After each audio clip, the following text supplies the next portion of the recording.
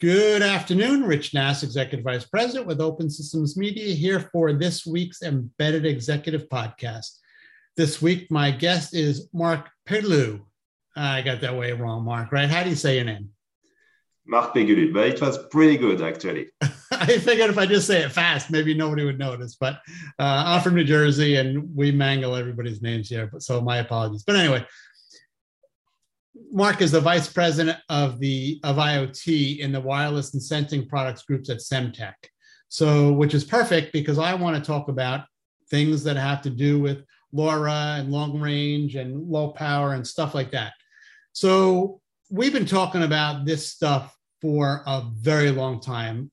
I'm going to say far better than 10 years. So where are we going with, I don't want to hold ourselves to LoRa, but let's talk about long-range wireless in general. Where are we going? What's the ultimate goal for these technologies? Okay, Rich. So hi, Rich. Hi, everyone. Yeah, that's indeed very important to have a forward-looking. Where do you want to go? If we want to set up the proper, I would say, vision, it's important to remind what is the purpose of those type of IoT wireless connectivity. And the purpose is really to support the digital transformation of most of the industries. And for that, you need data, because the industry has worked so well in terms of improvement for cloud engine, any kind of calculation, machine learning, but they need data. And this is the whole purpose of those type of new technologies. So from this perspective, it's important to understand that we want the connectivity to be as pervasive as possible because the usage is extremely diverse. You may want to connect sensors, which are the source of the data most of the time, indoor or outdoor, in a commercial building, in a factory, but also at home. It could be outdoor for smart cities, environmental. So, and for that, that's why you need to keep in line of sight that there are so many kind of possibility that you need a technology which can deploy, like Wi-Fi, but also like a cellular technology. So eventually, this is what we are aiming at with a technology like LoRa, with the LoRaWAN standard.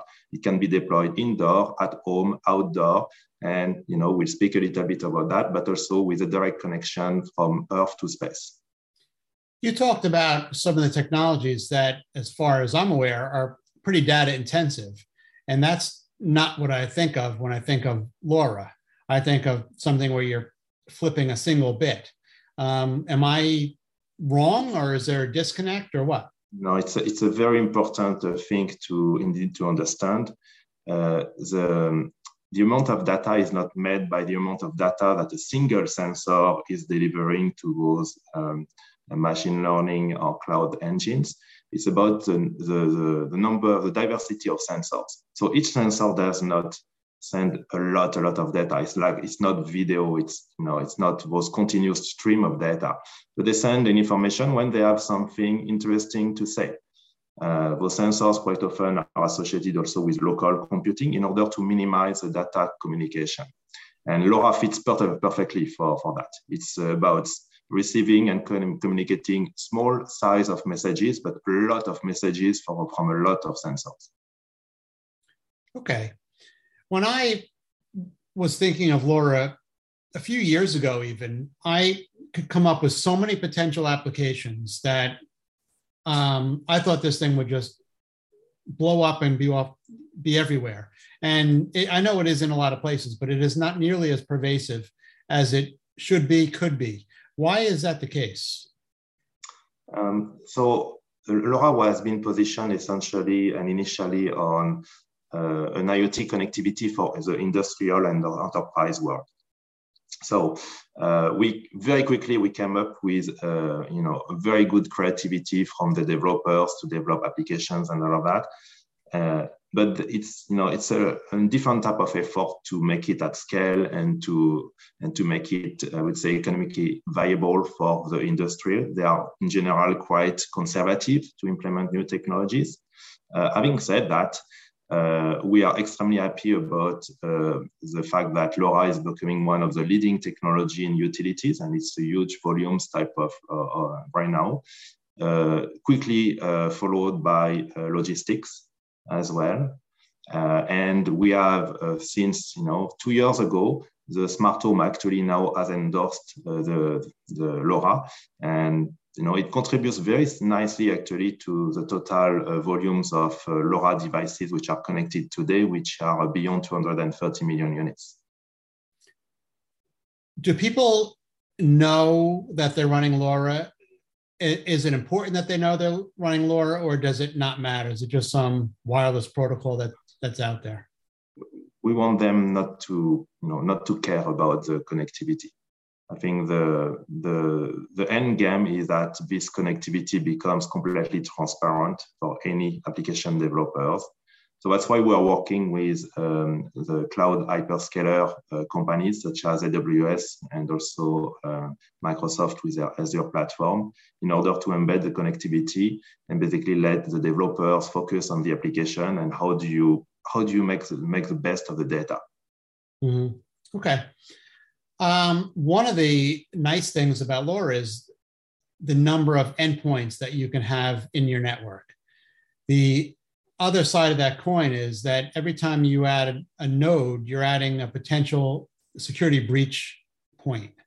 Are you seeing that with LoRa, that some of these networks that are out there? I always like to use agriculture as my example, that there's a lot of cows out there that have nodes in them or around them. And every one of those is a cow that can hack. And once you're into the network, who knows what you can do? Yeah, the security is definitely a key element and part of what the LoRa Alliance is doing constantly to make sure that we provide the state-of-the-art encryption mechanism, and it's specified in LoRaWAN. What we are doing actually with the Alliance is make sure we educate properly the solution provider to make sure they manage properly this encryption, this security. Because the weaknesses in general are in the management of the security keys that you inject in the sensors in the end devices. The LoRaWAN gateways are actually just a pass-through, just a bridge. So there is not a lot of risk of security on this aspect. And you can see LoRaWAN as a direct connection from a sensors to cloud platforms. And the cloud platform are pretty good in terms of managing security. So for us, actually, the more you add sensors, I think the more you are going to bring a level of management of the keys as a standard, as a high-level standard. And I'm not worried about that at all. I think the business will dictate how much energy and rigor that you can put in the management of the keys. Okay. So when you and I are having a discussion 5 years from now, and we're talking about the latest cool application, what's that application going to be? How's that for putting you on the spot? I think we'll see more and more services to consumer. What we are seeing, because we started the conversation about networks, so we have a diversity of networks coming from the cellular world, slowly converging with the smart home and the consumer world. So Amazon has started this with the launch of Sidewalk, which also use the same technology. So eventually, I think we will get to a point where the manufacturers or producers can establish a direct link with the consumer because the network will converge and the usage will service. So the services to consumer, I think, is going to be a strong way forward in terms of use cases. Okay. Well, I can honestly say that I run a LoRaWAN network in my house, and it's been up for 4 or 5 years, and it's the only one I haven't had to reboot yet. So I give you a thumbs up. That's good. I'm glad to hear that. I mean, it's essentially a kudo to the ecosystem, right? At Semtech, we just do the connectivity and the chips. But the strength of the ecosystem is, I think, we are all extremely excited and motivated by the opportunity. And I think it really shows up in the ecosystem and the way they are creative, but also they understand that there is a high expectation of quality from a network perspective. And I do run as well here also a network, and it's worked pretty nicely for indoor and outdoor type of devices. Very good, very good. Well, thanks, Mark. I appreciate you taking the time. Thank you very much, Rich. That was Mark Pegulu. He is the Vice President of IoT in the Wireless and Sensing Products Group at Semtech, and I am Rich Nass with Open Systems Media.